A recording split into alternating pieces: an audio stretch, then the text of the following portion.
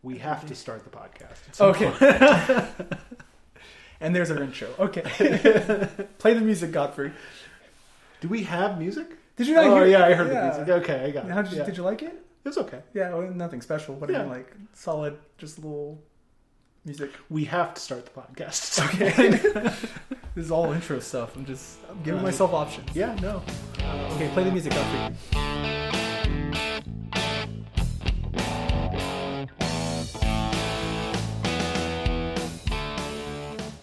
Hey, listeners. I'm Andrew. And I'm Gideon. And this is the TV Pilot Podcast. Good job. Thank you. Don't patronize me. So, for listeners from last episode, hi, Mom. Hi, Mom. We Hi, covered... Hi, Mom and Greg. We covered I Love Lucy, to our minds, the first big sitcom ever made.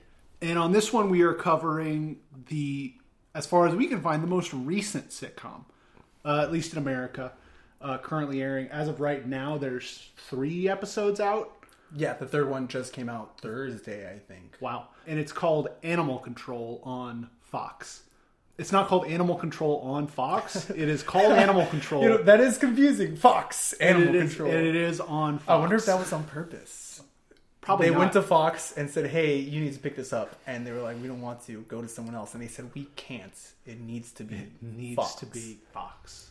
Probably not. Probably not. But it's fun to think about that. It makes the people at Fox seem like real people instead of just sort of corporate overlords. Yeah, like those Futurama jokes. Those idiots at the Box Network, and then it cuts to Box, but the neon is like blinking, so it says Fox, like Fox Box, like if that makes sense. Oh, yeah. Because Futurama always did stuff got like that. cut by Fox. Can we talk about Futurama instead of this bullshit? Let's start. Andrew needs to stop texting me about shows I haven't seen yet and save it for the podcast. I may have made my opinions about this show apparent early and often. Okay, well, before we get into that, part of why I wanted to watch this was because that's Joel McHale, and I like Joel McHale. Joel McHale's good. Met him in Community. Yeah. And from various interviews I've seen of him and just seeing him on things, he seems like a good guy. Anyways, Joel McHale, yes, he started in the very late 90s, early aughts. He was on just bit parts in Diagnosis Murder, CSI Miami, Will and Grace. And then he hit the big time when he was in Spider-Man 2 for like 5 minutes as the banker that they go to. Doc Ock attacks, and then Peter like disappears and leaves Aunt May and Joel McHale behind a desk hiding, and he says something like, real brave nephew you got there, or something like that, because he doesn't know he's Spider-Man. He just thought he ran away. Oh, it's one of those. Yes. He hosted The Soup, which was a satirical and sarcastic commentary on video clips, kind of similar to Tosh.0, which he actually guest starred in, I think, an episode of Tosh.0. Like those little like internet like clip aggregator shows where it's like America's Funniest Home Videos. The Soup, I think, was like 06 to 09 or something like that. Okay. I feel like Tosh.0 started around 09, maybe a little after, a little before. Okay. I could be wrong. Yeah.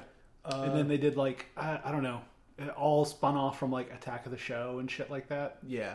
Where it's just they're talking about nerdy internet shit. Funny videos. Kind of like what we're doing, except we're commenting on them. An extra level of meta uselessness. Yeah, there we go. Ooh, did Dan Harmon write this? Nobody wrote Community, which is where Joel McHale started becoming a household name, quote unquote household name. That's probably his biggest role. Got cast as the lead in The Great Indoors, which ran in 2016 to 2017 for 1 season. But it did not do well because it only got 1 season.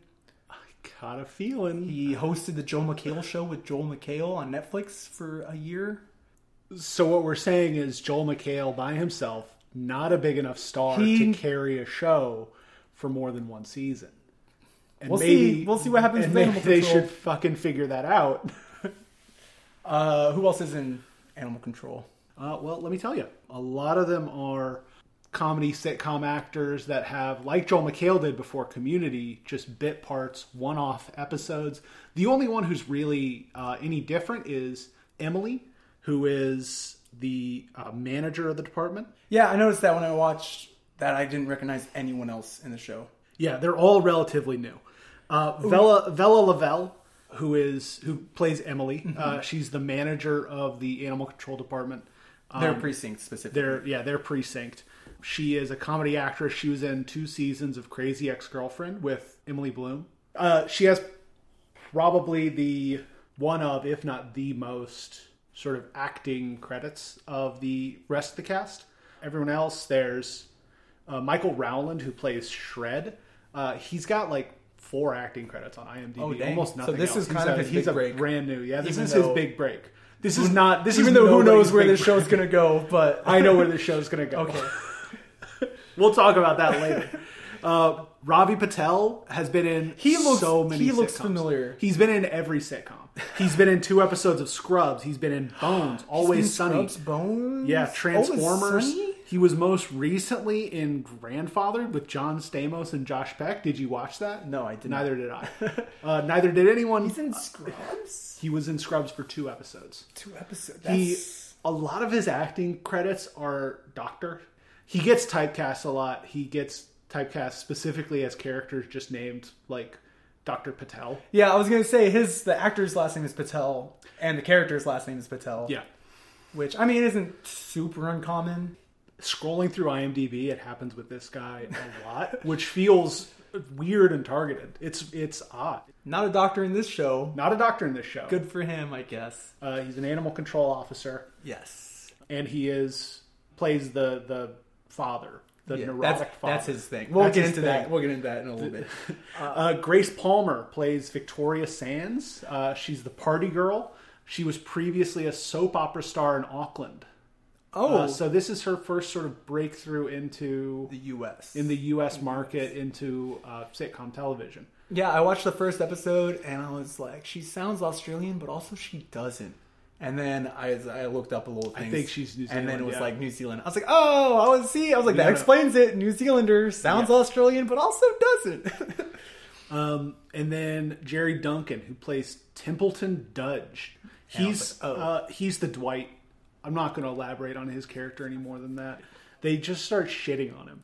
He kind of deserves it from what... Okay. Yeah. He's a former sitcom lead from Canada. He was in his own sitcom. He's a comedian. So yeah, those are the other characters. Not a lot of big names. Not a lot of like experience doing even being part of an ensemble cast in a sitcom. It's a lot of people who have a lot of one-off credits.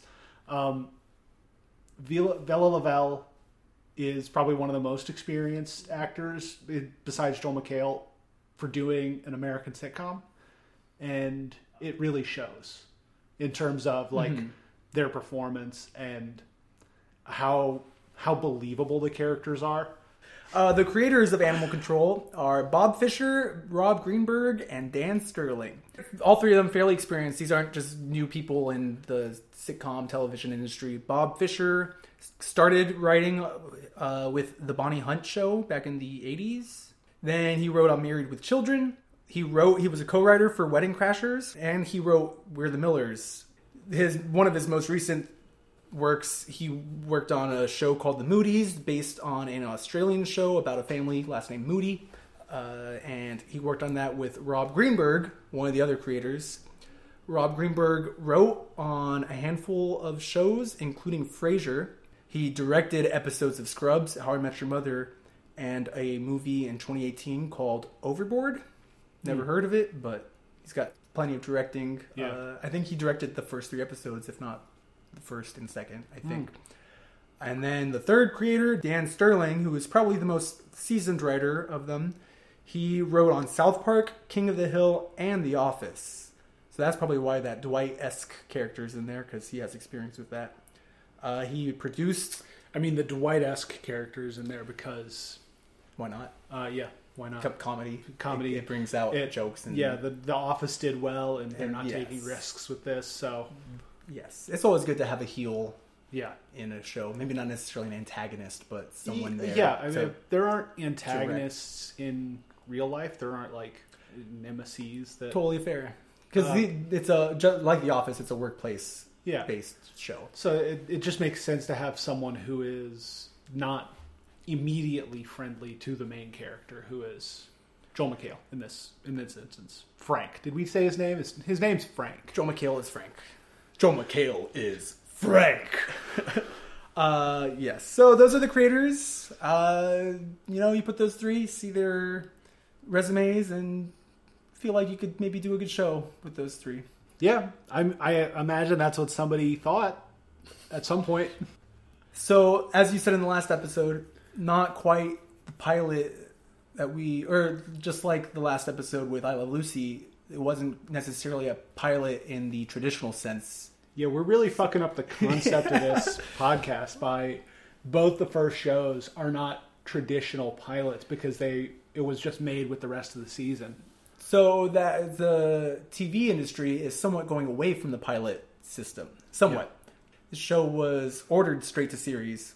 That started happening with major shows in the mid-teens. Netflix, House of Cards, and Orange is the New Black were both straight to series. And I was just going to say probably streaming had a lot to do with that because the streaming platforms, they release entire series at one time. They have the option to. They have the option always, but yes. Yeah.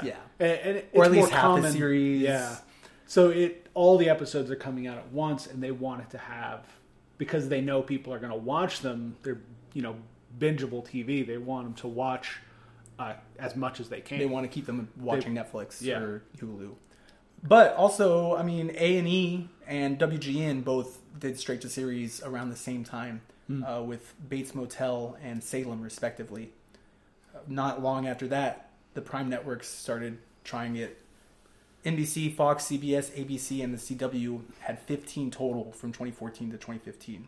7 of those were Fox alone, including Gotham and Hieroglyph, which was an Egyptian epic which never actually made it to being released, but they recorded 6+ episodes. Ouch. A big reason networks are doing straight to series rather than pilots is it allows the showrunners and writers to work on the project as a whole rather than putting a lot of focus on this one pilot trying to get picked up. And so if it pays off, it really pays off in the fact that you have these episodes that kind of make more sense together. But the trade-off with doing those is instead of making a lot of little bets on different shows, you're putting big bets on less shows. And so when they don't pay off, it's a bigger loss. Oh, yeah. Like the Hieroglyphs. Hieroglyphs. Sometimes you lose big. Was it Hieroglyphs didn't even make it on air. The Michael J. Fox show was canceled after 15 of 22 episodes aired. And so those 7 extra episodes were just kind of a waste of money. I mean, they're gonna put them on their streaming service or something. They'll sell them to someone. Yeah, but you're not going to make as much money as you would have if it turned out. I mean, but you get it back. There's obviously some sort of internal calculus that they have that determines... Well, you could say the same thing about... Well, I guess maybe you couldn't, about pilots that never made it to air, or... That would be interesting to do an episode on, but... That's not what this episode's about. This episode's about Animal Control with Joel McHale on Fox. Animal Control with Joel McHale, Fox. They're not paying us. They're not paying us to endorse this show. In fact, I think after they hear Andrew, they're going to pay us to not release this podcast. They're not going to pay us to not release this. They don't give a shit about us. I think Andrew and I have varying opinions on this show. Oh, do you think? Do you think we have differing opinions? I enjoyed it. I enjoyed all 3 episodes.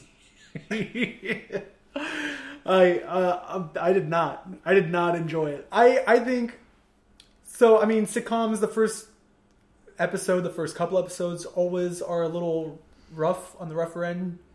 I've seen the Office pilot. I think the pilot to the Office was worse than this first episode of Animal Control. Mm-hmm. Parks and Rec first episode pilot was probably worse as well.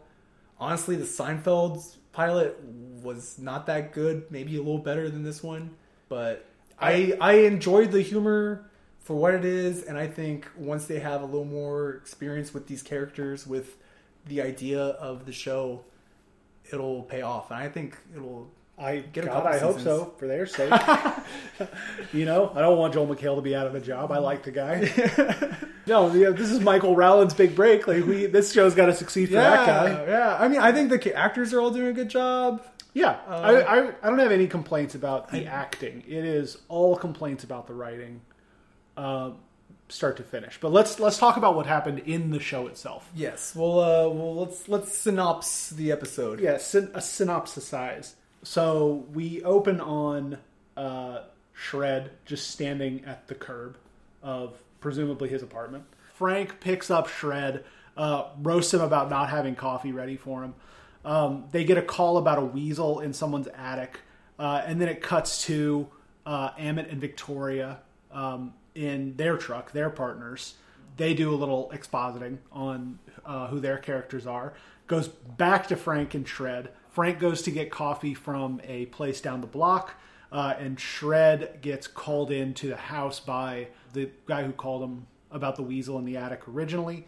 The whole thing happens like Shred just messes up getting the weasel out of this attic. Frank comes back right at the end. There's a little joke about, oh, how would you rate our surface scale of 1 to 10? And then it goes to the intro. Yeah, terrible. Just kidding.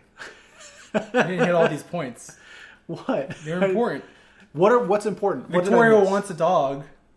Because that's... It's not important. And I'll fucking get to why it's not important. Okay. It's... yeah, it's the C plot that shouldn't have existed. So, fine. Do Act 2. Fine. During the whole weasel incident, the weasel gets caught on fire and sets their couch on fire. That's like, okay, that's part of the B plot or the C plot, however you want to see. Whatever. So, second act starts after the title sequence. They introduce the boss, and Templeton is introduced as the heel of the show. Vella Lavelle and Gary Duncan's characters, respectively. Yes. And then Shred, it's revealed to him by Amit and Victoria that Frank used to be a cop, and he's kind of jaded because he found corruption and got fired instead of them trying to clean up the corruption. Classic. Amit gets a phone call from his school, from his kid's school, and has to sing a song to help his child poop. My favorite part of this episode. And like halfway through him singing this fairly long song, all the rest of the precinct joins in except Shred, who's the new guy. And they introduce another character who is a veterinarian that they all call the hot vet. Cuts to Frank getting mad at Shred for kind of getting along too well with the hot vet. And they get a call about an ostrich farm that is illegal or doesn't have the permits. So while they're there, Frank puts a freaking Slim Jim in Shred's back pocket. Shred's name is Fred, but he's a former snowboarder, so his nickname is Shred. This man's God-given name was not Shred, just so you know. So then antics ensue with the Slim Jim and the ostriches chasing Shred around. And while that's happening, Emily is trying to do damage control with the people whose house was somewhat set on fire, and she ends up poisoning the husband with muffins that he's allergic to. And Amit and Victoria, they get a call about a dead person, but it was for the dog that was sadly laying at the dead person's side for days. Yeah, a real low moment. Yeah, that came out of in the first episode of a sitcom. Yes, but Victoria decides to keep the dog because she's been wanting a dog, and then the second act ends pretty much with Shred just really mad at Joel McHale for setting him up with the Slim Jim in his pocket. Yeah, at Joel McHale recording and kind of making fun of him the whole time. Yeah. Well, the woman who was running the illegal ostrich farm just sort of hangs out. She's just sort of there in the background. After the commercial break, Shred asks for a transfer, and he wants to be transferred out of Frank's truck, Joel McHale, and into somewhere else, just anywhere else, because he feels unwelcome by Frank, and he is unwelcome. They tell him he is going to be transferred to Templeton. That's the only open truck. That's the only open truck currently, so he's going to be leaving the precinct. So right away, that's not going to happen. So Victoria gets invited out, but she has a dog, so she can't go. You sort of see the dog from the scene earlier in her bed with her. It's a little nice bit of character growth. And then you see Frank at home alone. He's in an empty apartment. He's pouring a glass of wine and singing that same song from earlier that helps Amit's son poop. Or child. This is a good callback, sure. Yeah. But and then they see he sees a re-airing of Shred's snowboarding competition, and he looks like he starts to regret what he did a little bit. Victoria cuts to Victoria leaving the dog at Amit's house. No character growth. No purpose for this dog to be in this movie or film. It was sort of this was the weirdest B plot ever. So she hands the dog over to Amit, who already has, it was established, 2 dogs, 4 children, a whole shit ton of responsibility that he's being crushed by. And now he gets handed more responsibility so Victoria can continue just living her life how she wants to. What happened to being objective? Fuck, should I start over? I'll start over. The next morning, Frank goes to pick up Shred, even though he's transferring.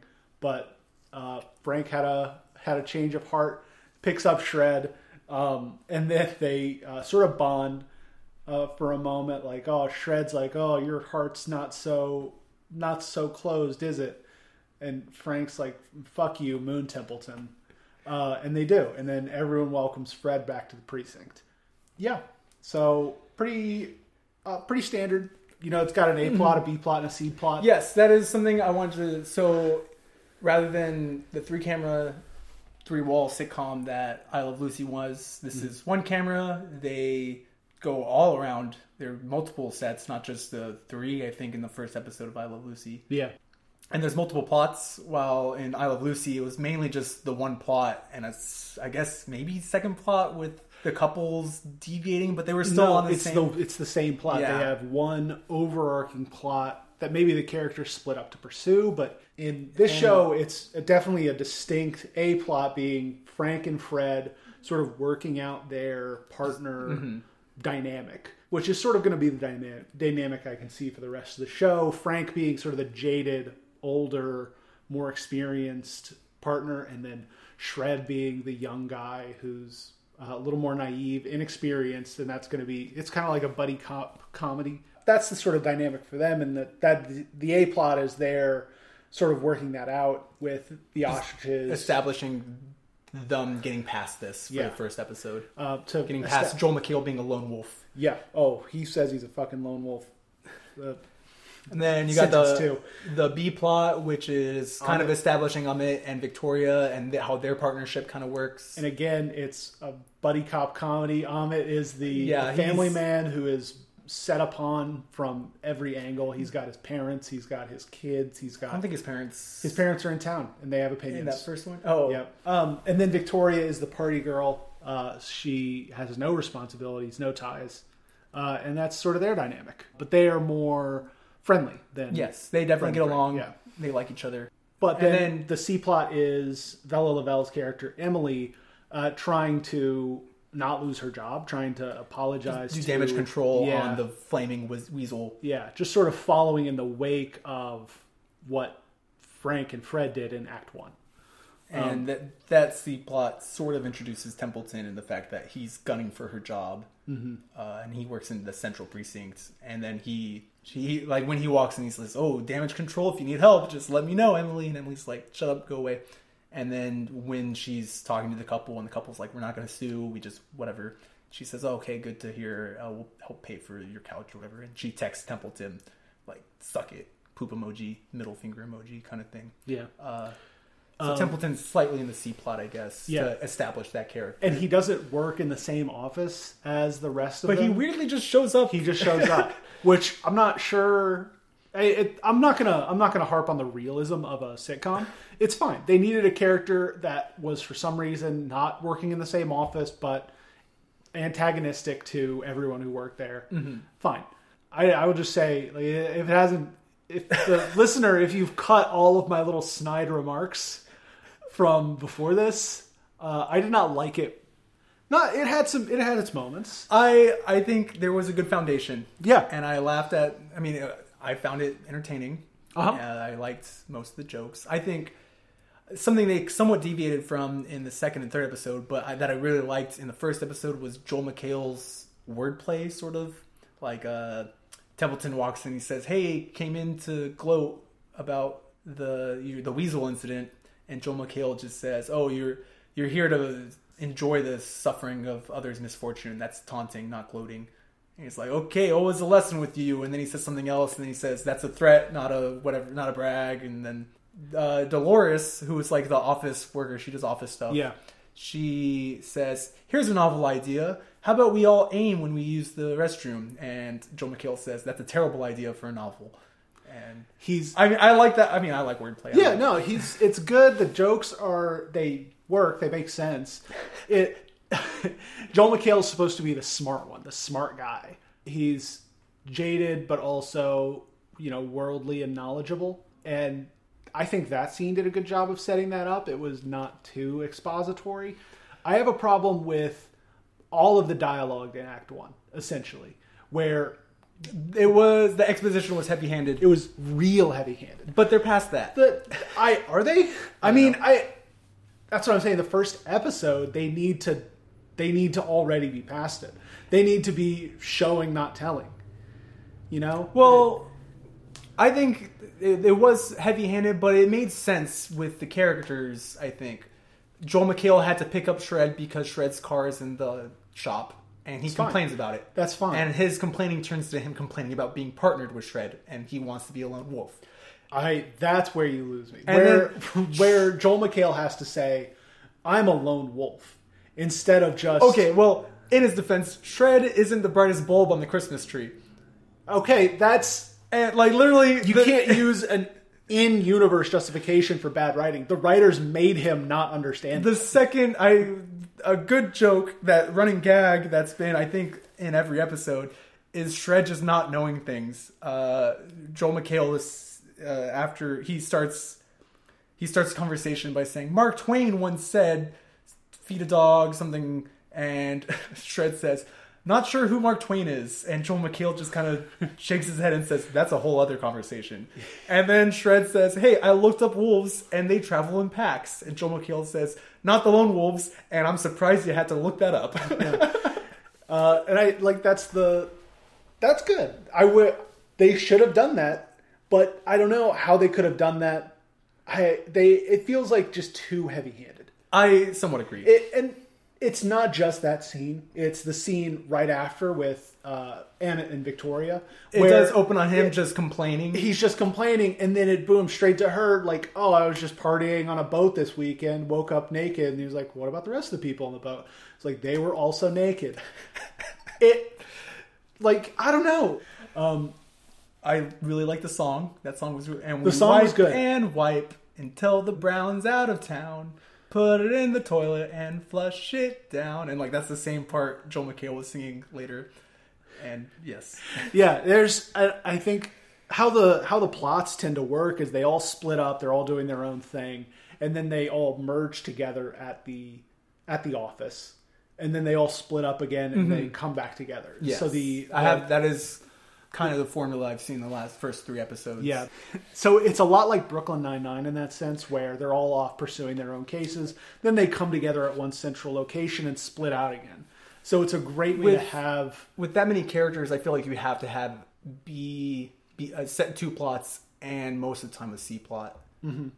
So you're not bogging down with too many characters doing something at once. And a lot of the time it's going to be duos, 2 people doing a plot at any given time, and then that C plot is going to be one of the other characters who maybe doesn't get a lot of screen time. I'm looking at D, or maybe the vet. D being the Dolores, the front office, the front office worker. Yeah, if this continues, I think 2nd or 3rd season she'll be in the title card sequence. You think so? Yeah. That happens with shows where they have a character who's just kind of on the side, but they become a more major player. Like in Cheers, the first 2 or 3 seasons, John Ratzenberger his name wasn't in the intro because he was just the kind of you'll have a couple lines every episode, and then he from that season, whatever season on, he was. Yeah, I could see that working. I could see she's had a major, not a major part in all 3 episodes, but she's been fairly. She's been in every episode, yeah, and along with the vet, the hot vet. Oh yes, that's not me. That's not me saying she's hot. They call her. That's what. Don't they even remember what her as. name is. Yeah, that's all they. In the 3rd episode, Joel McHale gets a text and it says "hot vet," and I think Shred's like, "You have her under hot vet?" And he's like, "Yeah." It's I think she is also going to be. She's going to get worked into some plots. Maybe she's going to definitely be part of Frank and Fred A plot at some point. I think because she's a fan of winter sports, yes. and Shred is a former pro snowboarder. Definitely, I see a plot where Joel McHale is more jealous than he was in the first episode. Yeah, and then tries to get Fred to set him up on a date with the vet. I can see that. Yeah. They definitely set up for Shred and Emily to get together. They do, because Emily is single and they were... Yes. So when Joel McHale's kind of saying, hey, get in line for the hot vet, I've been laying groundwork for a while. Shred says, oh, well, if I'm interested in anyone, it's going to be Emily. I really like girls who are kind of clumsy and awkward. And then he's like, but I got a girlfriend, so don't worry about it. And then after he asks for a transfer, Shred and Emily are in the office because Shred left a sweater and Emily's doing some last minute work this is in the evening. They're just talking and Emily says, oh, hey, so since, you're leaving and we won't really have a professional relationship anymore, I was wondering, and Shred's phone, he's like, oh, hold on, my girlfriend. And she's like, I thought the actress was really fish. Oh, yeah! Yeah, and so they established that he doesn't necessarily like Emily, but that's who he would be interested if he didn't have a girlfriend. Yeah. And then Emily does, in fact, kind of have a crush on Shred. So that's going to happen at some point. And I could see it, just because of the age difference between Frank and literally everyone else in the show, I could see later down the line, Shred breaks up with his girlfriend, and then him, the vet, and Emily are sort of in a kind of love triangle situation. Maybe. Potentially. Maybe. If this gets that far. They've set up some different relationship. They can go a lot of directions. Drama and comedy things that you can make. It's like in the second episode of Frasier, Niles immediately is infatuated with Daphne, and they milked that just for the whole time. I don't know if shows do that anymore. They don't do the whole like will they won't they. That's not the driving force behind. New Girl kind of did a little bit, but that was really quick. Yeah, considering that it was like what, 4 seasons? The whole show? No. They got together at the end of the second season. Okay. Were together for most of the third season, broke up, and then got together seasons later. Spoilers for New Girl, sorry. Oh my gosh. But Brooklyn Nine-Nine did a Will They Won't They with Peralta and Santiago. But they got married and then the show kept going. It's still going. No, it's not. Brooklyn Nine-Nine ended like 2 years ago. Oh my god. Have you seen Abbott Elementary? No. They have a Will They Won't They thing. Somewhat. Okay. But I mean, I guess it's never... I don't know. I could see it. I could see that relationship being a driving force of some plots. Yeah. Later, if they make it out of the first season. Yeah, I don't know. This is all... Honestly, I think it's got a good premise. It's got a good base. Yeah. It's a lot like... It's hard to think of new jobs to make shows about, I imagine. Yeah, they're running out of animal control. Municipal departments. They did Parks and Rec. They did the police department. There's been 1,000 doctor shows, 1,000 like Chicago Fire.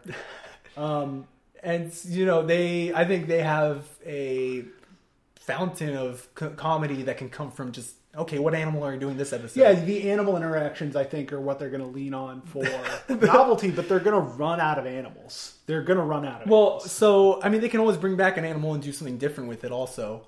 It's fair. Animals can do more than one thing. It's not like the weasel. The weasel was just jumped on Shred's face, ran off, ran right into the fireplace. I thought that was hilarious. It was under the ottoman. They're like, okay, I got this. And it just runs straight into the fireplace. And there's just a pause. And they're like, why did it do that? And then it runs out, and it's like fine, except its tail on fire, but still kind of fine. Sets the ottoman on fire, and then just runs out the door. There's definitely a lot of animal comedy they could do. Mm-hmm. And I think that would set it apart from other shows that have been like this. Like, it's definitely coming at the tail end of this trend that Parks and Rec started. Of the mockumentary kind of... not the mockumentary of like municipal department workers. The very specific... I guess it all comes back to The Office, which is why I called Templeton's character Dwight-esque earlier. Mm-hmm. But I either think this gets canceled after one season or it'll make it to 6 or 7. Yeah, we'll see how this first season develops. Also, I think I will. Yeah. Let me know if it makes it to 3. I might watch it all in one weekend. There you go. Yeah. I'm glad we did this one right after I Love Lucy because it is so different. The single camera setup, especially. Yes. And it is. I will say it's not a mockumentary, but it's filmed like a mockumentary. The camera is shaky. It's not a stable camera. It depends on the scene, I'm sure. I mean, you can check it out. There's ways to stabilize a camera. You get I remember. I forgot what's in. I want to say Knives Out. There's a scene where the camera is on a tripod or whatever, and it pans with the character, and then you kind of see the frame shake a little bit as someone picks it up to follow a character. So that just kind of happens naturally with a lot of filming. You may be right. I have not noticed it in anything before this. And maybe it was me already not liking the dialogue, not being very engaged with the story that I was looking at all of this shit. I think it was the Mark Twain steamboat problem, where once you know how to pilot a steamboat, the water doesn't look beautiful anymore. You see all the flaws. Who's Mark Twain? So, how do we rate this on a 6 maybe? From personally, yeah, 6 out of 10. I would do a 5 out of 10. Like I said, better than some other pilots I've seen that turn into long-lasting shows. Certainly. But definitely a lot of room for improvement. Yeah. But, I mean, like I said, I think it did a good job of laying the groundwork. I like the characters. I think they'll interact with each other in comedic ways. There's room for growth. There's a lot of room for growth because especially with Frank's character. Started so bad. The show. Yeah, there's room for growth with all the characters. There's room for change. That's why I was so mad at the B plot, having fake growth for one of the characters. Like, no way they're going to upset their sitcom balance. She recognized, because I think there is a little bit of growth, because when she says, I want a dog, Amit says, no, you don't. I have 2 dogs. They're a hassle, they're a chore. You don't want a dog. And then she's like, no, I want a dog. And then she takes the dog. And then at the end, she says, you were right. I don't want a dog. Here you go. So she recognized that he was right. Recognized that Amit was right. Yeah. Her growth was listening to her partner. Her growth was introspection and realizes that's not where she's at in her life. So a little bit of growth is still growth. Good. Good for her. As someone who has tried their hand at writing a sitcom pilot, I can say that you can tell that they had some experience in setting up callbacks throughout in the episode. They did good with that. They did I think you'll notice in some shows that sometimes there's not really many callbacks because the writers are still kind of growing. They knew what the big jokes were that people would remember. They were good. They were good bits. Yeah. Like I said, I mean, you've turned me more toward liking it. I was going to rate this show like a 3 or a 4. Like, you've convinced me. It does what you want in a pilot. Sure. I think it was a little too heavy-handed. Fair. Yes. And, that could be fixed later on. It has a good foundation. And that's what you want in a pilot, That's what you want, yeah. I suppose it is. And, I mean, I think part of, just from the next 2 episodes, you can tell that you can somewhat tell it was straight to series because the characters haven't changed too much. The sets have been the same. They're still in that same. The writers have figured out somewhat the characters instead of changing things dramatically over a couple episodes, as you'll see in some shows. You know what I mean? Yeah. Throughout those first 3 episodes, the characters haven't changed at all. Really, there's no random new pets or anything. Yeah, there's no new character randomly. Okay. You can somewhat tell. You can tell that they've written multiple episodes or planned out multiple episodes and then wrote the first one. So we fucked it up. We did 2 shows that don't have pilots for the first 2 episodes of our podcast about pilots. How do we salvage this? What's our third? I don't know. What we did 1951 to 2023. What is smack in the middle of Let them? me see. Math. And they said I wouldn't use my degree.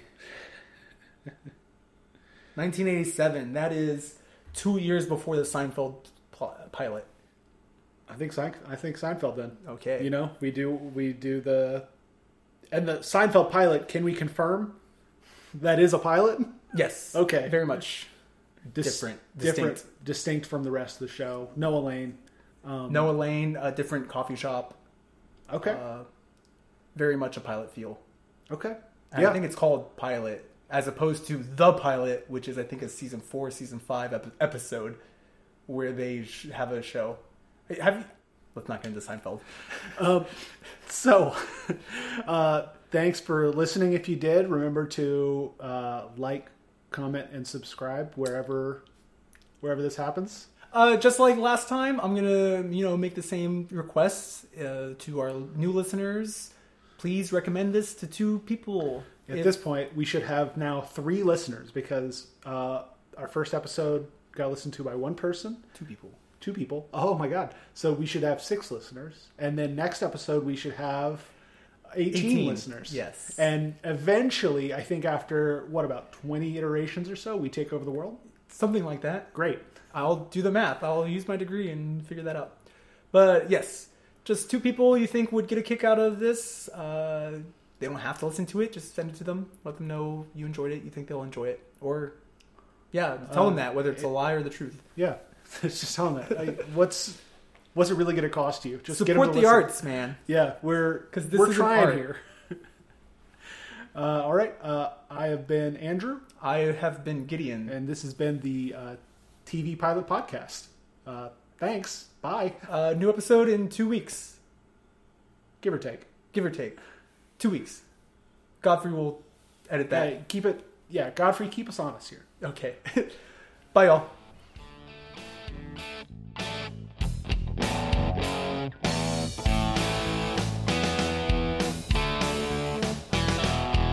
So we open on Shred at his apartment. He's getting picked up by Frank. Frank, Joel McHale's character, gets in and immediately says he's a lone wolf. I'm going to start over. I'm getting too mad at that. I'm getting too mad immediately. I just need to summarize this shit.